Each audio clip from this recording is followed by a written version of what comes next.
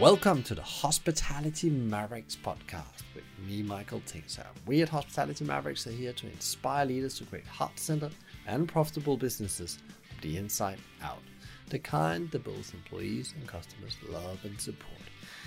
This episode was my first face-to-face conversation since lockdown started. And I was very lucky to pick up some time with the very caring operator, Ed Heller, the founder of Epicurean Guild, which operate a number of kitchens across Brighton. And they are on a mission to do more than just make profit, but do good through food. Ed tells how they responded to the pandemic by helping raising money and making food for people in need across Brighton. He tells us they right now have fed more than 100,000 people since lockdown started. Isn't that just incredible and amazing? He also gives us a clear understanding on how you put people first and how this is the only way to build a business you can be really proud of and have long-term success with. We also discuss the pros and cons of the Eat Out scheme from an independent point of view. Ed also gives his recipe for bouncing back and what he thinks the future looks like for independent restaurants. Ed will make you rethink things, and he has some super insight and advice. So grab headphones, coffee, notebook, and enjoy.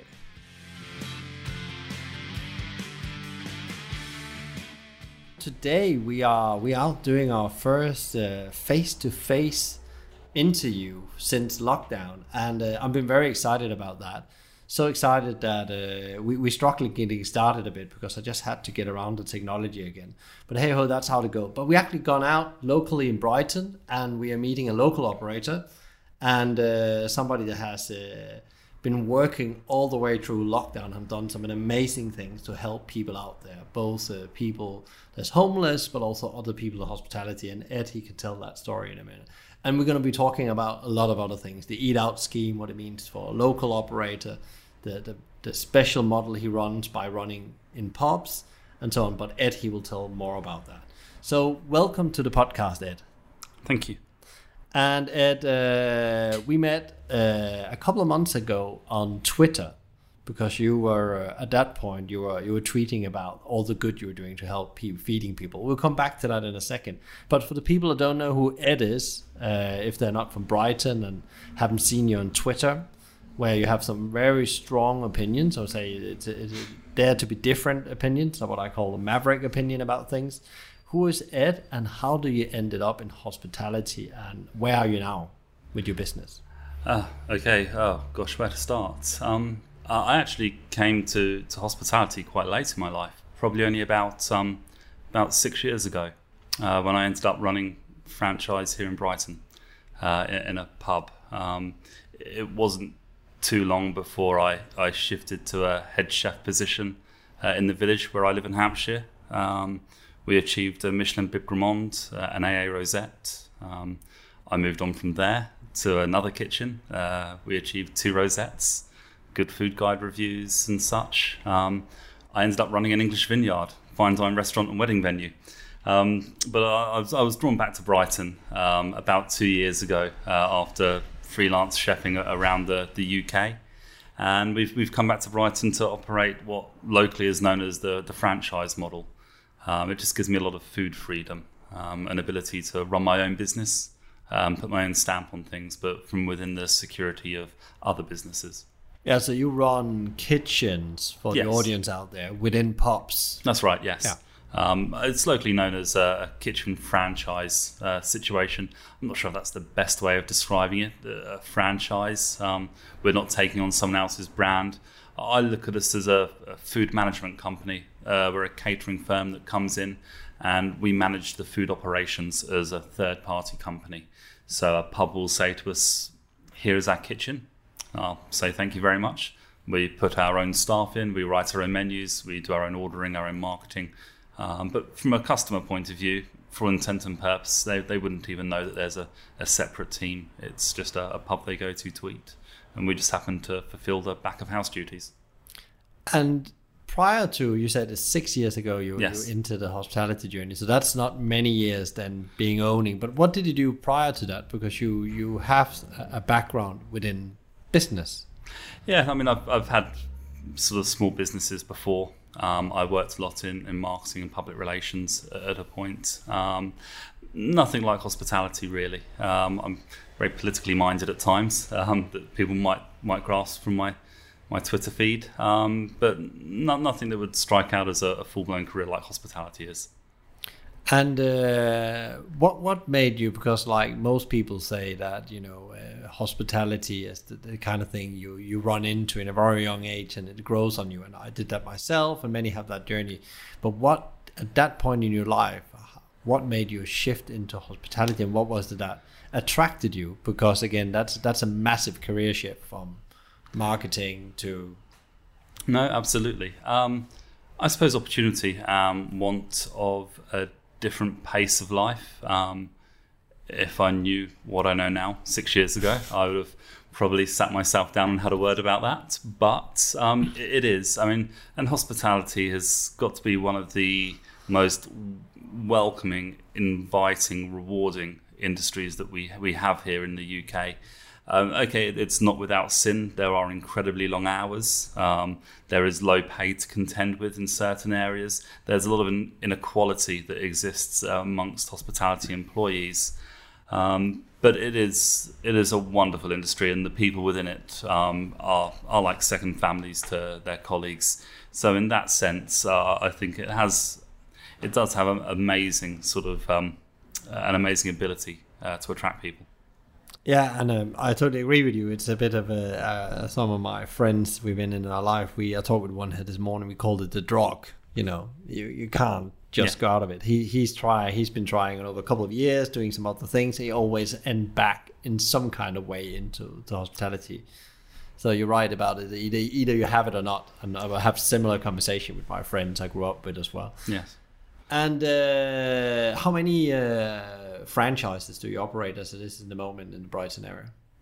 I operate 3 franchises. I operate a further site that's not a franchise, but I co-operate a site on the outskirts of Brighton. And I have a catering team that was during lockdown, but still providing food assistance to homeless rough sleepers across the city. Yeah. And what happened when the lockdown hit your business? Because there has been, there's a crazy period, but if you just go quickly back and assess that, because I think that's very important to why we sit here today. So the 15th of March to the 18th of March, that's where for most people a lot of closing down started. There was. We noticed a distinct drop off in trade. We could have gone in one of our sites from a £6,000 week down to a £1,000 week, where customers weren't sure whether they should or shouldn't come in. Has the government told us to shut, leave, not go in? And no one was quite sure. There was a lot of uncertainty. It was quite a stressful time for the industry, not knowing how you were going to operate, what was going to happen. And then the government obviously made the decision that we were to shut. So of course we did. I'd say for the first 2 weeks of lockdown, I probably had exactly the same experience as 95% of the UK. I'd get up in the morning and make my wife breakfast from scratch, some little English muffins, we'd cure some bacon, we'd cook a nice little breakfast, and as we were finishing that, I'd say to her, what do you fancy for lunch? And I'd sit there from about 9 o'clock in the morning scratch making lunch and into dinner, and we ate like kings for the first few weeks. And then I get a phone call one day saying, Ed, there's some homeless people in Brighton. Are any of your kitchens open? And for the last 18 months, we've actually been supplying and donating food to the severe weather emergency protocol centres in Brighton. So when there's incredibly low temperatures and they shelter extra homeless people overnight, extra rough sleepers, we provide the food for that, which could be anything from 20, 30 meals up to 60, 80 meals a night for them. So we had a history of doing it, and that they asked the question and we said, yeah, we can open a kitchen for it. It's not a problem. How many meals do you need tonight? Well, it could be up to 150. A little bit of bat and ball back and forth over the next week. We finally got the go-ahead to start cooking, and our numbers were 291. 291 rough sleepers being housed in hotels around Brighton. And we put together a team that started cooking. We cooked a hot meal every single day for them, 7 days a week. Another part of the team fulfilled breakfast and brunch packs. And that went on without a break through lockdown. It meant that we didn't actually furlough any of our staff. It meant that we kept our teams together, kept them cooking, and it meant that they actually had a real positive impact, not just for the homeless. We produced nearly 15,000 meals for frontline NHS nurses working on COVID wards. We put together meals for food banks through churches and through job centres. Anyone that essentially needed feeding, if we had the capacity to, we'd generate meals for them. We're very, very lucky that the council have now approved extra funding to take that through until the end of the year. So we're incredibly, not grateful, but we're incredibly humbled to be part of this experience, that we're making such a positive impact on people's lives at the moment.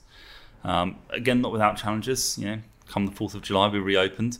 So chefs would leave kitchens and go back to our original kitchens, but we still have a team working 7 days a week in Brighton, still feeding people.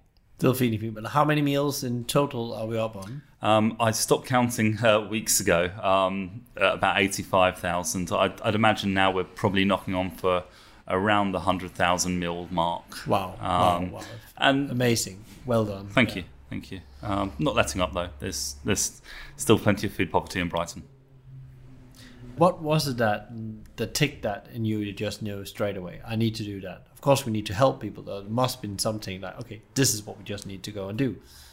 Well, I think as a chef, I have this part of me that just needs to feed people.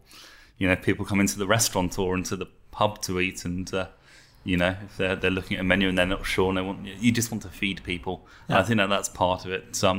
A friend of mine, Fiona, describes it as the Jewish mother in someone. She is a Jewish mother herself and feeds like there's no tomorrow. And it's that. I think there's a natural part of some people that just need to feed and nourish people. So yeah, if they asked the question, it was a no-brainer. Of course, we were going to step up, and my staff said the same even before we even got the phone call. My youngest member of staff, Joe, he's just turned 19, at university studying a business management degree. And he said, I'm not going to go home to Exeter. I'm going to stay in Brighton. And if you need help feeding the homeless, as and when that happens, I'm going to be here to do that. So I'm incredibly blessed to have good people. And what did this, you said that it was, first of all, the people who got the food, that's amazing for them. And, they didn't get hungry. But also I saw on Twitter you were helping people that was in a food crisis if they lost their job in hospitality early on in the pandemic. How did that come along, and how did you find out there's actually people here that's worked in the front line that suddenly, barely can pay the rent and feed themselves?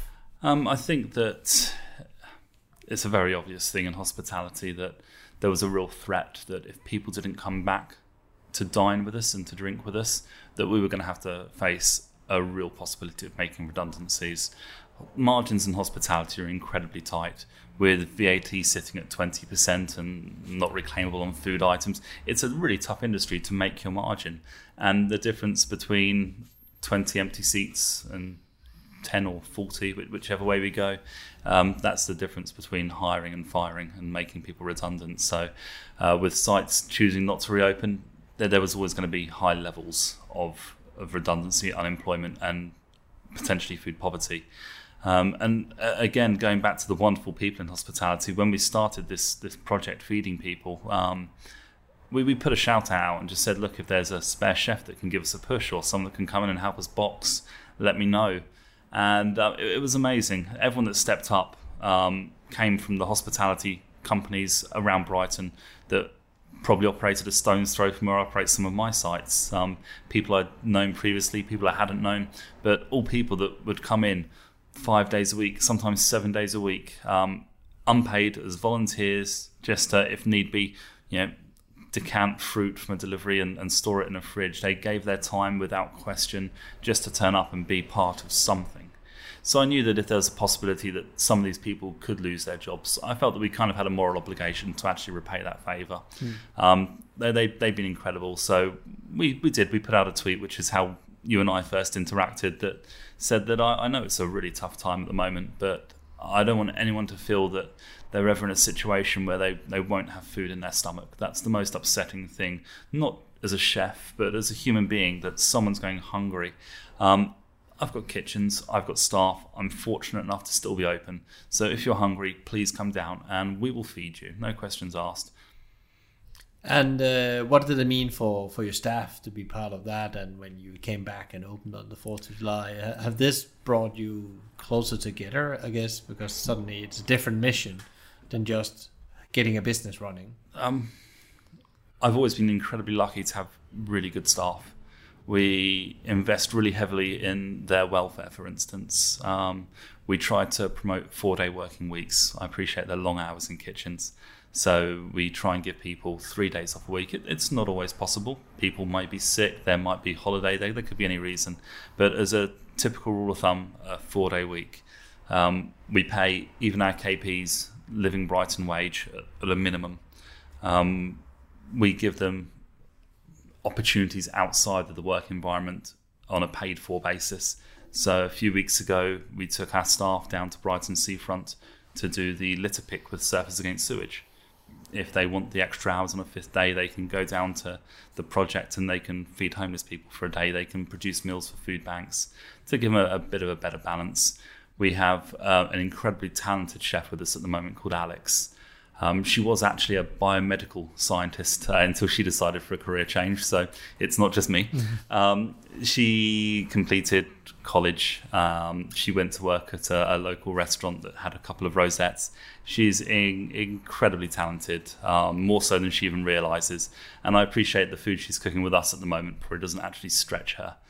So we're arranging for her to go and do stage in other restaurants of chefs that I know that will challenge her and she will learn. So we try and invest really heavily in our staff. So we've always had a really good team. And yeah, nothing was more apparent than when we asked them, don't go on furlough. Don't sit at home doing nothing, sitting in your garden, sunbathing. Come in, work 8 hours a day over a stove and feed some people, please. And not one of them said no. They all came in. So we've always had that really tight-knit team where we appreciate that sometimes there's a bigger story than just service. Yeah. And how have it, from a business point of view, you've been doing this together, working together with different organizations, founding funding. How from a business point of view, being through all this and then now trying to come back, how has that affected you and how you're trying to bounce back now into normal business gear? Yes. I suppose my time personally is still quite divided. Again, I'm fortunate enough to have an amazing team. So the Homeless Project, I have a chef called Lindsay, a great chef. She's from an events catering background, which sadly means for her at the moment there is no work because there's no weddings.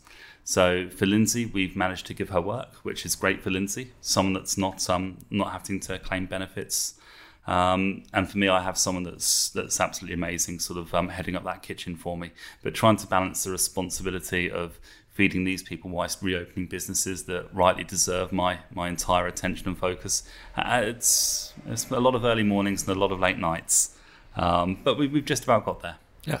And how it's been coming back? How's the first, what are we in, 7 weeks in now, six, almost 7 weeks into trading since the 4th of July? They've been a bit of a roller coaster. Not knowing has been the hardest thing. Government guidelines were a little bit vague, sometimes a little bit sudden.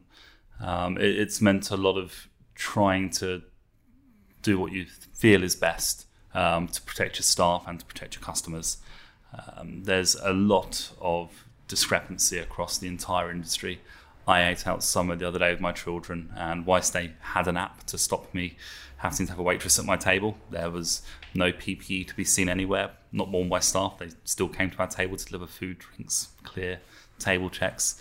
Compared to some sites, like some of ours, you'll come in, you'll have your temperature taken. You'll sign in on a log so we can track and trace you. So all these things sort of contending with, as well as trying to relaunch a business that you don't know if it's going to survive. You don't know if people's buying habits have changed. People's inner fear about the virus, is that playing a part? So I have a site which I've been using as a benchmark, really, which is the Prince George on Trafalgar Street. We have a little vegetarian vegan kitchen down there that does a relatively consistent level of trade. Our first week reopening, we were down about 90%.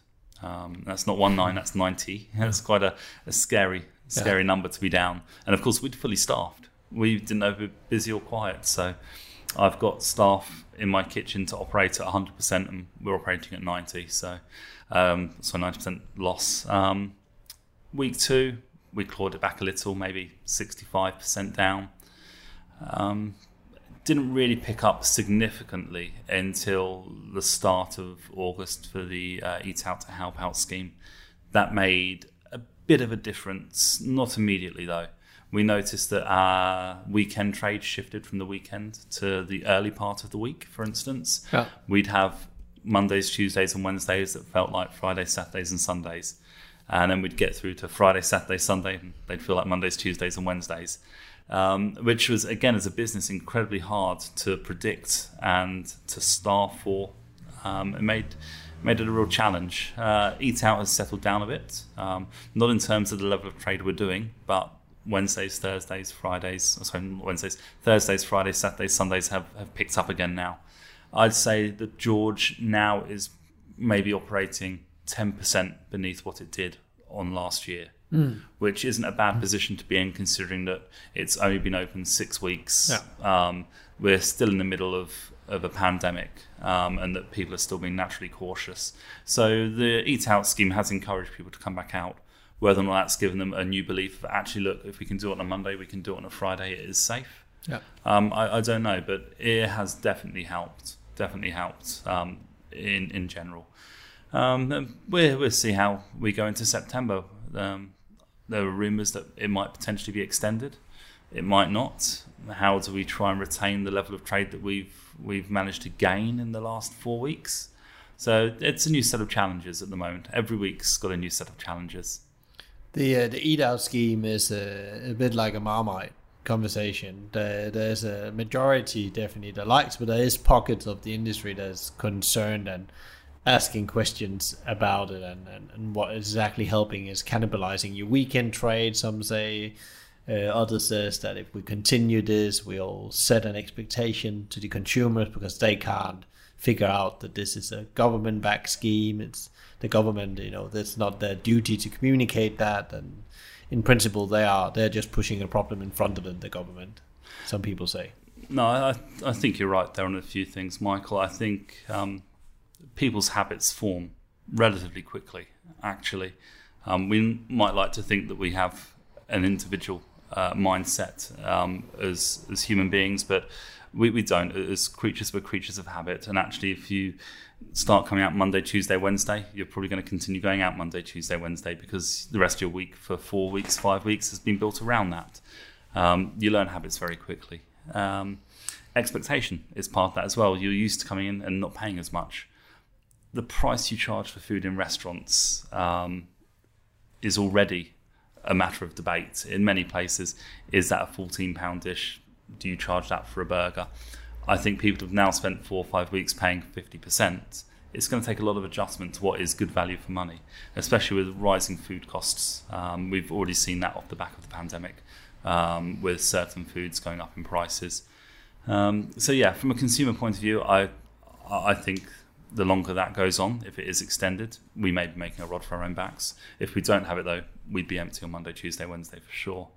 As a generalised scheme, as a small business, there are government incentives that, as a small business, I'm thankful for. There are schemes that will give people 50% off of their food on a Monday, Tuesday, Wednesday, and the government kindly reimburses for that. There are other schemes that mean I don't have to return all my staff to work if they're on furlough. Thankfully, none of ours are. But if we do return them off of furlough and we keep them employed to January, we could take a £1,000 grant from the government. And I believe there's another one that if we employ someone under the age of 24 and we keep them employed, again, if they come off of universal credit, again, we get another grant. Now, as a small business that might employ 3 or 4 people, I mean, we employ just under 20, but as a small business that even employs up to 20 people, how much of an impact is that going to have? If I'd furloughed all my staff and brought them all back, and might be in line for £20,000. interestingly, as a franchise, I didn't actually qualify for grants because we don't pay business rates. So we didn't have any government assistance throughout the pandemic. I look at that, and £20,000, it's £20,000 I wouldn't have if I were in that situation. But I do look at bigger companies. I look at the likes of Nando's, for instance, who have taken the 15% VAT cut and have passed that on to the consumer. Great for the consumer. It does, however, give them an unfair advantage across the market. But then we do live in a free market environment where it is competitive, and nothing can stop them doing that. But it's helped them out a great deal. I look at McDonald's with their 120,000 members of staff, who at £1,000 per person will qualify for £120 million worth of government funding. For members of staff, they would most likely have brought back to work regardless. And then on top of that, we're giving them 15% less VAT to pay, and the taxpayers also paying half the Big Mac meal. McDonald's, these big companies, receiving such unfathomable amounts of money. It's hard to get your head around how small businesses that are genuinely struggling, small businesses that really need the help, aren't getting it. It's a level playing field. McDonald's are getting exactly the same as a small business, but actually these schemes are weighted towards big companies, not small individual independent operators and small businesses. Yeah, so what you are challenging and question is that, do we actually need to have different models with grants to different types of businesses, because the needs are very different? I think absolutely. I mean, there's many benchmarks and measuring sticks for the viability of businesses. Number of employees is quite often used. If you're a small, medium business, we know that you have a certain amount of employees. So it could have been limited. Actually, you know what? We will give you £1,000 per employee, but only up to 250 employees. Great. That helps every small business out, and actually it helps McDonald's out to an extent. But that's one benchmark. VAT is another one. Okay, it's fantastic that VAT has been brought down to 5%. That is probably the difference between half of the restaurants around us being open today and not having already shut. That's given us that margin of sort of to operate within, to take those initial losses. Does McDonald's need 15%? Does Nando's need 15% less VAT? I'd argue probably not. People's habitual buying habits mean that McDonald's has had queues around the blocks halfway down the motorway near where I live. They probably didn't need that level of support, and it could have been capped at turnover. It could have been linked to their VAT returns for the last 5 years, anything like that. There are measuring sticks, but I appreciate as a government trying to come up with a policy quickly, it's difficult to find a model that fits all and is fair to all. And as a business, I am grateful for the help we have received. I just feel it in hindsight, which is a wonderful thing. There were perhaps other ways or other incentives. Yeah, it's going to be interesting to see what kind of writing there's going to be on the wall as furlough stops and business rates kicks in early next year. You have the VAT probably be brought back either to the full 20 or something in between. What kind of impact that's going to have on the industry? And I think we haven't seen anything yet. That's often my own personal view. I think we still have a lot of small businesses will struggle as there's no more cash to hunt in a way and support anywhere. I think there's been a long-standing campaign to look at VAT in hospitality, especially in the food side of businesses. The inability to reclaim VAT because it doesn't exist on raw products, for instance, means that there's always been an argument that hospitality should be treated differently. I mean, the government is really in an ideal situation where come January it can look at it and say, actually, you know what, hospitality is recovering, but we know you're not quite there yet. January, February, March are the quiet months, but let's increase this to 10%. And then they could maybe increase it to 15 3 months after. Maybe a staggered return would be a more prudent look. There's no need to return it to 20. Most chefs might not remember, but I do, that VAT was only 17.5% once upon a time. So actually there's nothing that says VAT has to be 20. Some businesses qualify for fixed rate at 12.5%. Indeed, a lot of catering companies that only deal in the food side qualify to have their VAT set at 12.5%. They lose the ability to obviously reclaim VAT, but that's a sacrifice a lot of them will make because, as I say, raw products have no VAT. So I think there's a lot the government can do. In terms of businesses surviving and chasing more cash, again, that margin at the moment, that extra 15% has helped us through. Touch wood, I'm very fortunate that my sites, by and large, are operating at good levels of trade. That would mean that if I needed to, I could probably actually pay 20% VAT. That's not an offer to the Chancellor to pay 20% VAT, but I acknowledge that I could if I needed to. What that does mean, though, is actually, I can afford to pay my staff more. I can give them extra hours at the moment to help make up for those of them that maybe were not furloughed through other kitchens before they joined us and have got COVID debt that's sort of following with them, rent arrears and things like that, so we can help pay them a little bit more to deal with those things. I think any company that shouldn't rely on that 15% reduction. We should all be operating on the assumption that it's 20%. And if that means in 4 or 5 months that we've got surplus cash, then that's great. We've either got surplus cash to reinvest in our businesses or help expand or do something positive with, or your prerogative, take it as a profit. But I don't think we should live within our means, and that means we should accept that it will go back up. We shouldn't be using that 15% now as our operating margins, because that means we're going to leave ourselves exposed come January when that does potentially increase. What have you done besides we were talking about grants and government incentive here? What have you done yourself to say, okay, how do I actually start future-proofing my business? What kind of initiatives have you put in place? Because you've been extremely busy feeding people and also just bringing the business back. Okay, so we have actually looked at future-proofing in terms of the next few months. Conversations are obviously being had. Is there going to be a second lockdown? Is there going to be a second peak? All these questions, which mean that in 2 months, what do I do if suddenly all my sites that are now fully staffed and fully operational, what happens if they shut down? Again, we are feeding the homeless still. We're feeding them till the end of the year, so I will always find work for my chefs. But in terms of future-proofing the whole business, Deliveroo's done quite nicely during lockdown. I'd have quite liked to pick up shares in their company before COVID hit. We have put together a new concept. It's called dough, as in pizza dough. That's exactly what it is. We've put together a pizza company. We're hard at work at the moment, actually training former rough sleepers down at the food project.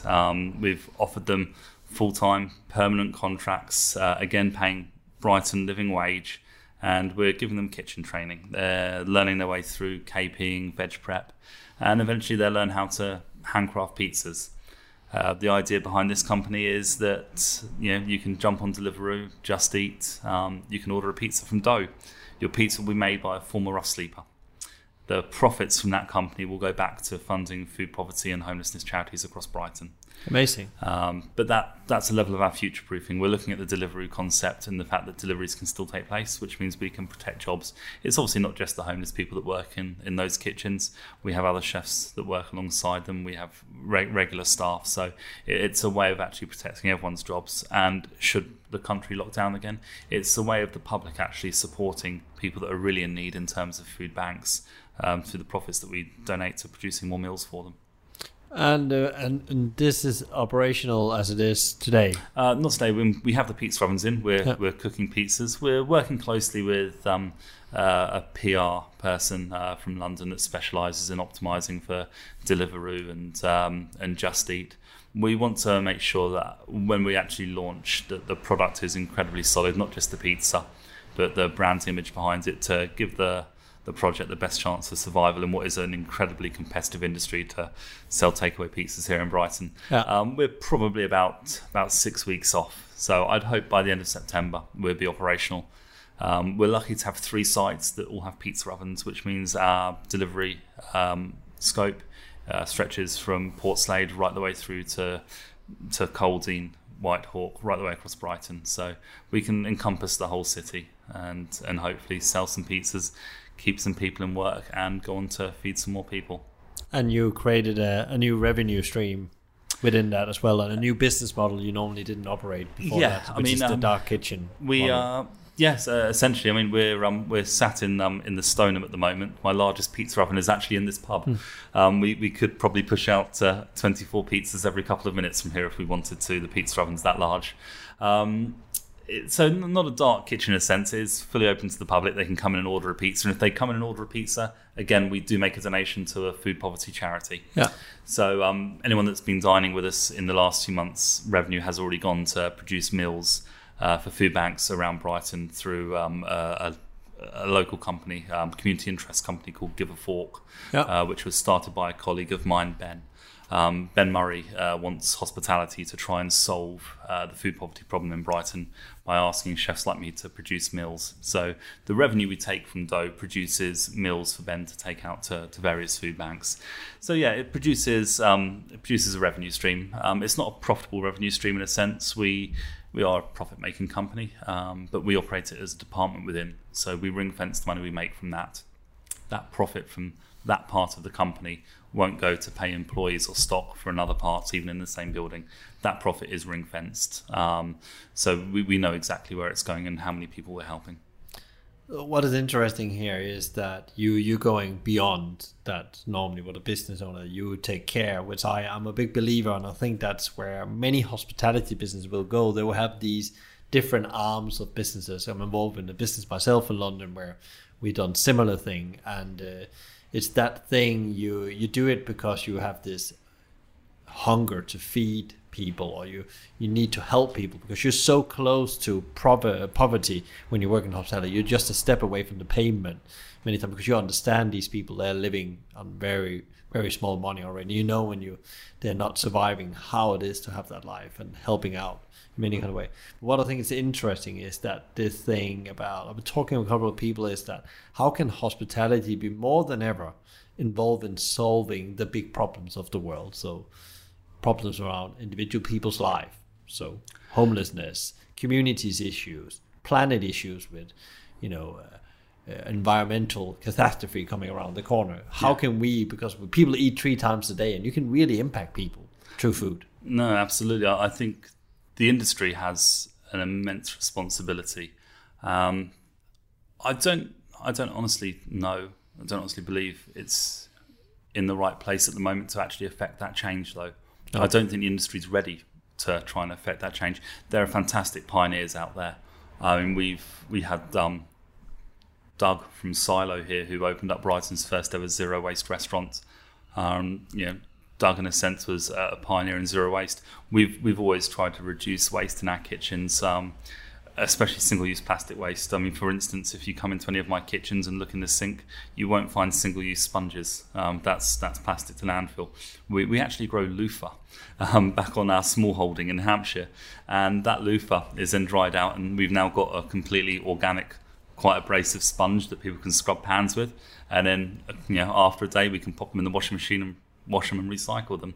So things like loofah. So I mean, on a small scale, yes, I think it would take high-profile hospitality, the likes of your celebrity chef, your more recognisable face, to start pushing and leading the way on this. Jamie Oliver, again, a bit of a Marmite character to a lot of chefs, has tried tackling childhood obesity, for instance. I think there's a lot of individual responsibility, but I think until hospitality start treating their own people better, I don't really think we have the moral authority to dictate how the world treats other people. So it's showing the change you want to be, in principle, in any kind of scale you can do it, because everything matters in the end. Absolutely. The working conditions, that makes it sound like they're in sweatshops at gunpoint. My staff honestly aren't. We have long hours. There's quite often very little thanks in hospitality.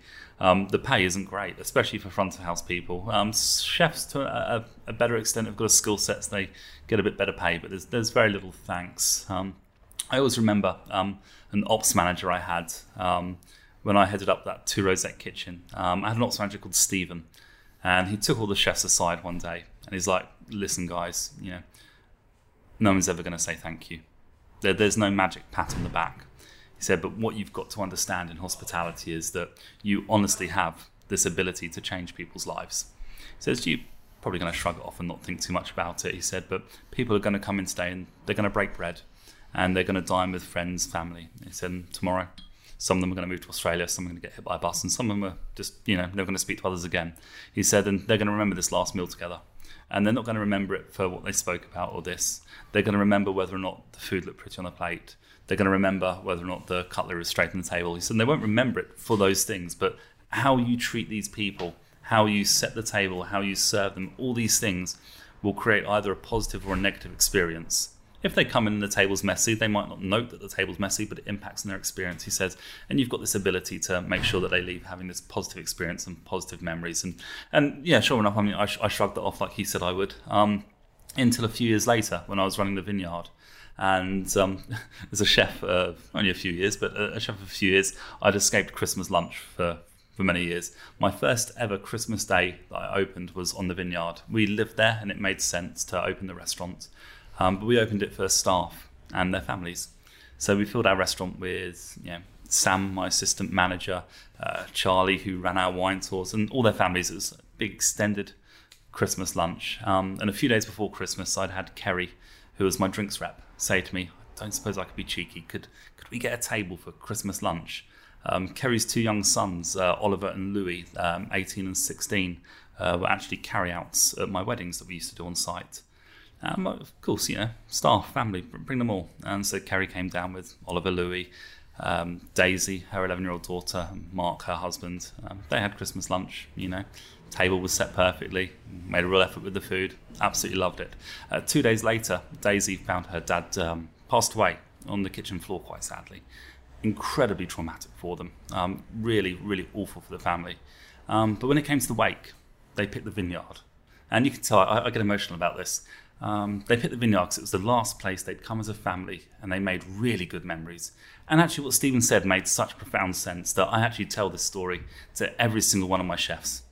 Even on a Sunday, when that Yorkshire pudding's not sat on the plate properly, move it back, because we need to make this effort. It's our responsibility to people who are probably coming out and actually spending hours, if not days, of their life's wage, their salary on this food. We've got this obligation to them, because actually how we do treat people in hospitality does make the difference. But then the flip side is we're not treating our own people particularly well, which is why we try to do it a bit differently, as I say. And I think when hospitality is a bit more profitable, not that it isn't for some people, we have that obligation to pass that on. There's only so many handbags and pairs of shoes my wife needs. So why aren't we paying our staff that little bit more? Even since the start of lockdown to now, most of my staff, if not all of them, have actually had an increase in their take-home wage. And what you're playing here is also a bit more like the long game than the finite game, because one of the challenges with hospitality, I personally self-believe, is that you go into with the finite kind of view and profit, because it's so hard, so you just say, I need to focus on profit. But those things goes hand in hand. It's a bit like a wheel that rolls down the hill. I don't think there's a single business that's profitable today that started focusing on profit, and if they did, they probably wouldn't be. This industry, more than any other, but in all industry, the most important thing is people. 100%. It's the relationships we form with our staff, with our colleagues, with mentors, with everybody. If we form really positive relationships based on respect, then those staff will stay with me longer. If they stay with me longer, it means we can refine what we're doing. We can then, when we've got good staff and consistent staff, we can then look at our margins. And actually, we can work on those and we can find savings. But savings shouldn't be made in staff. Everyone's got bills to pay and food to put on their table. It's the last place. So we always start with staff. I mean, we're not perfect. We've got sites that we might struggle in. The wrong member of staff for that particular site. All sorts of things impact. But I think getting the right staff and treating everyone with respect and working towards that end goal, it can only be good for a business. Because it's a bit like investing for your pension. It's compounding over time, because it's trust in principle. It's not about only benefits, it's also about how you treat them, as you say. Very, very spot on. What do you think the future is if you take it down to the independent restaurants, because there's so many different types of food service businesses, catering, so on. But what do you think that the future looks in the next 12 to 18 months when it comes to the independent market? We can stay in Brighton if you want to talk a bit about how do you think this all going to unroll now, and what are we looking at? I think it's an incredibly turbulent time. I'm fearful for colleagues across the industry. In reality, there are small, large, medium-sized sites right across the board whose margins are so tight, who for whatever reason might have had a drop-off in trade. I think we're going to see closures. I honestly do. That can be anything from pubs through to small restaurants to large restaurants. But we're already seeing it with large chains as well that aren't surviving this period, which is a shame. It really is. But at the same time, that's also opportunity. That means there's vacant sites for other operators that have the ability to expand to take the next step. So yeah, I mean, as the country is sort of sitting in a recession, we'll see how quickly we recover from that. The Eat Out scheme will probably play a large part in keeping the economy sort of moving. But I wouldn't be surprised to see closures. What about, do you think there's some people that's talked about closure rates up to 60, 70%? Do you think that's where we are now? That was before we opened. And now I think some people are going down to 45, 50, 40. That's different. You know what, when the UK decided to vote to leave the European Union, it was a week before Jamie Oliver blamed Brexit and shut half his restaurants. It was the first week of the COVID lockdown when Laura Ashley decided that it had ruined retail for them. I think, given the bounce back that we have had, and I do accept that is largely due at the moment to the Eat Out scheme, but given the bounce back we have had and the level we are operating at, I think if independents don't survive now, they probably had poor financial management before. Not all of them, before people start bombarding me with references. But there's got to be some give and take. What happens if you have a quiet week? What happens if you have a quiet month? What happens if this or that? We all need flexibility in our business model. Otherwise, it's not a business model at all. So if we haven't got that flexibility, then there's something wrong. I'd say that if we were saying there were going to be closure rates of 40% before, they're probably still 40% now. It's always hard to kind of put a figure on that, isn't it? But I think that if businesses are failing now, they were probably going to fail regardless. Okay, there will be some casualties that are directly because of COVID, but I think if they fail now, you do have to look at whether or not they would have failed regardless. And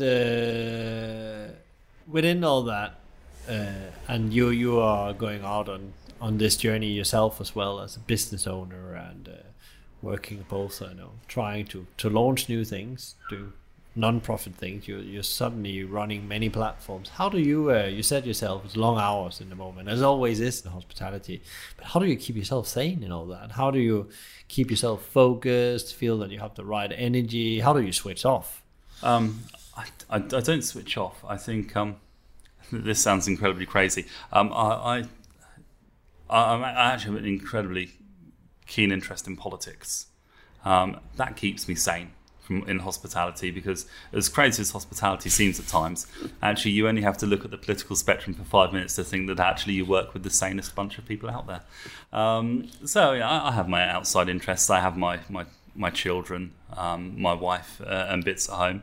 I make sure I get family time. That's really important. Just like my staff have their 3 days off a week, I try and make sure I have at least one full day off a week.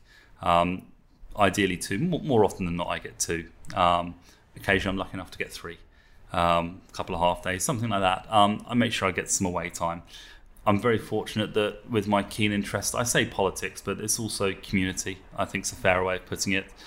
With the work we're doing on non-profits and homelessness, that spills over into community. So I find myself, meeting with local councillors, local MPs, discussing the food poverty situation and how we can better serve our communities. So actually, it keeps me sane because I'm not entirely hospitality focused. Hospitality is now, like Ben, has taken on a new challenge within the city and kind of redefining our role in the community. Yeah, that's super interesting because what you get from doing these things, I know that for myself, it's an undescribable energy and focus on the rest, because that becomes so important that you can contribute to that. So you actually make sure that your other part of your business and life is in order, because if you drop that over there, you can't do that. And I've heard that other people said that as well. I will still cook a service in every single one of my kitchens every week. I was in... I was in here on Sunday. I floated in on Sunday. I did Monday here this week. I did a full service. I always make sure that I'm working alongside my staff, especially at the moment, because these poor guys, this eat out scheme means that Monday, Tuesday, Wednesday, we're staffed like it's a weekend. Not one of them has actually managed to go out and eat out at half price. We have actually asked them where their favourite restaurant is, and we're actually giving all of our staff a £100 voucher to go and eat in the restaurant on us on one of the other nights a week when there's not a discount, just so they've actually had some sort of a perk from it. My staff need to know that we appreciate them and the effort they're making. So yeah, we've made that small gesture to them. It's about balance, really. And we quickly forget that again. Hospitality, thinking about taking care of our people again, like, they are already on a low salary compared to many others, but they can't go out and enjoy that because, of course, they need to be at work now. Yeah, it's almost like Christmas syndrome all over again, isn't it? Everyone comes out for a wonderful Christmas in a pub, but they actually forget that all the people serving them have actually postponed their Christmas to make their Christmas more special. Yeah. And it's the same Monday, Tuesday, Wednesday. I think I've read several articles this week about the stress levels for hospitality and how people have higher expectations. I heard the argument of, well, if you can serve 150 people on Saturday or Sunday, why can't you feed 150 people on Monday or Tuesday? But quite simply put, people's actual daily habits are different on those days of the week. On a Saturday or Sunday, they can come in any time from 12 till 9. And we spread those people over an entire day. On a Monday or Tuesday or a Wednesday, for instance, they're going to work. They're not coming in.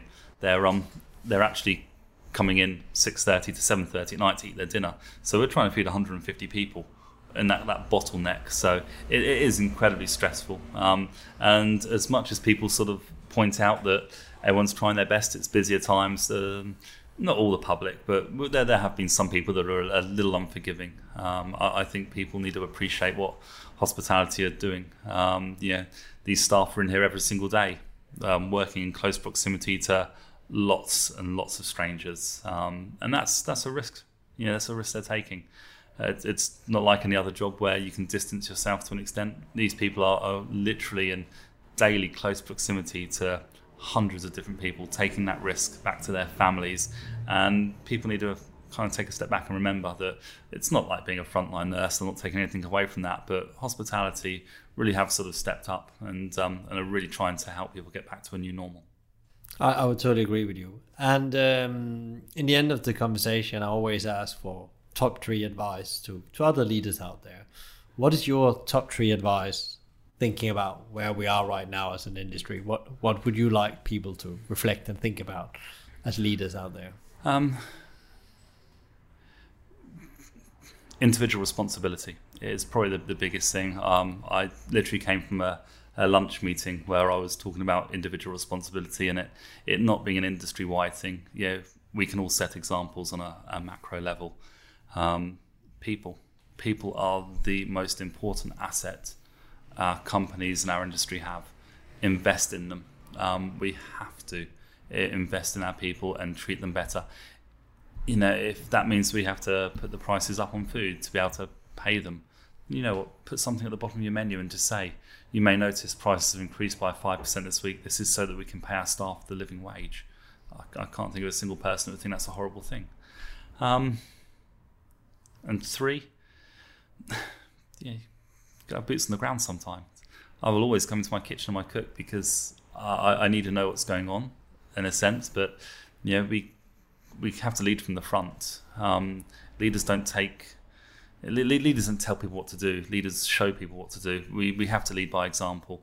If that means that a restaurant manager rolls up his sleeves and goes and actually does a shift on the floor, or an owner like myself who happens to be a chef goes in and cooks at a stove and bits, we have to be there kind of on the cook line with our staff. and be part of it with them. So yeah, absolutely. It's treat your people right and make sure you're connected to your business. Know it from the ground up, especially now, and set that example.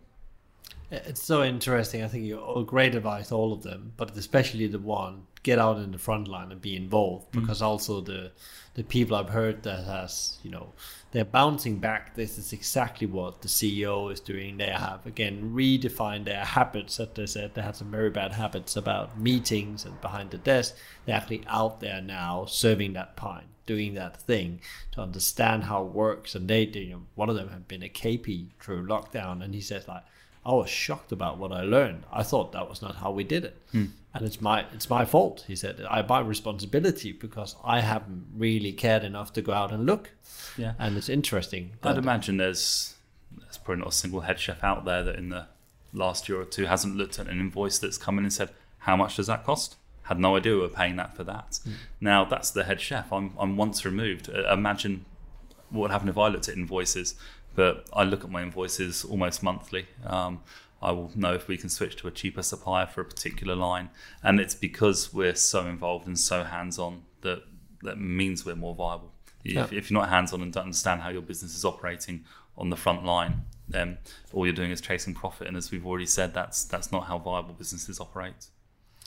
Amazing. Ed, thank you so much for your time, and are sending you and all your projects and your team members all the power, energy, and love they need to succeed with this. And I'm sure that's going to be people reaching out to you. So where can they find you if they want to reach out to? Where it's best? I live on Twitter, like most people, most chefs. They can always find me on Twitter as Ethicurian Ed.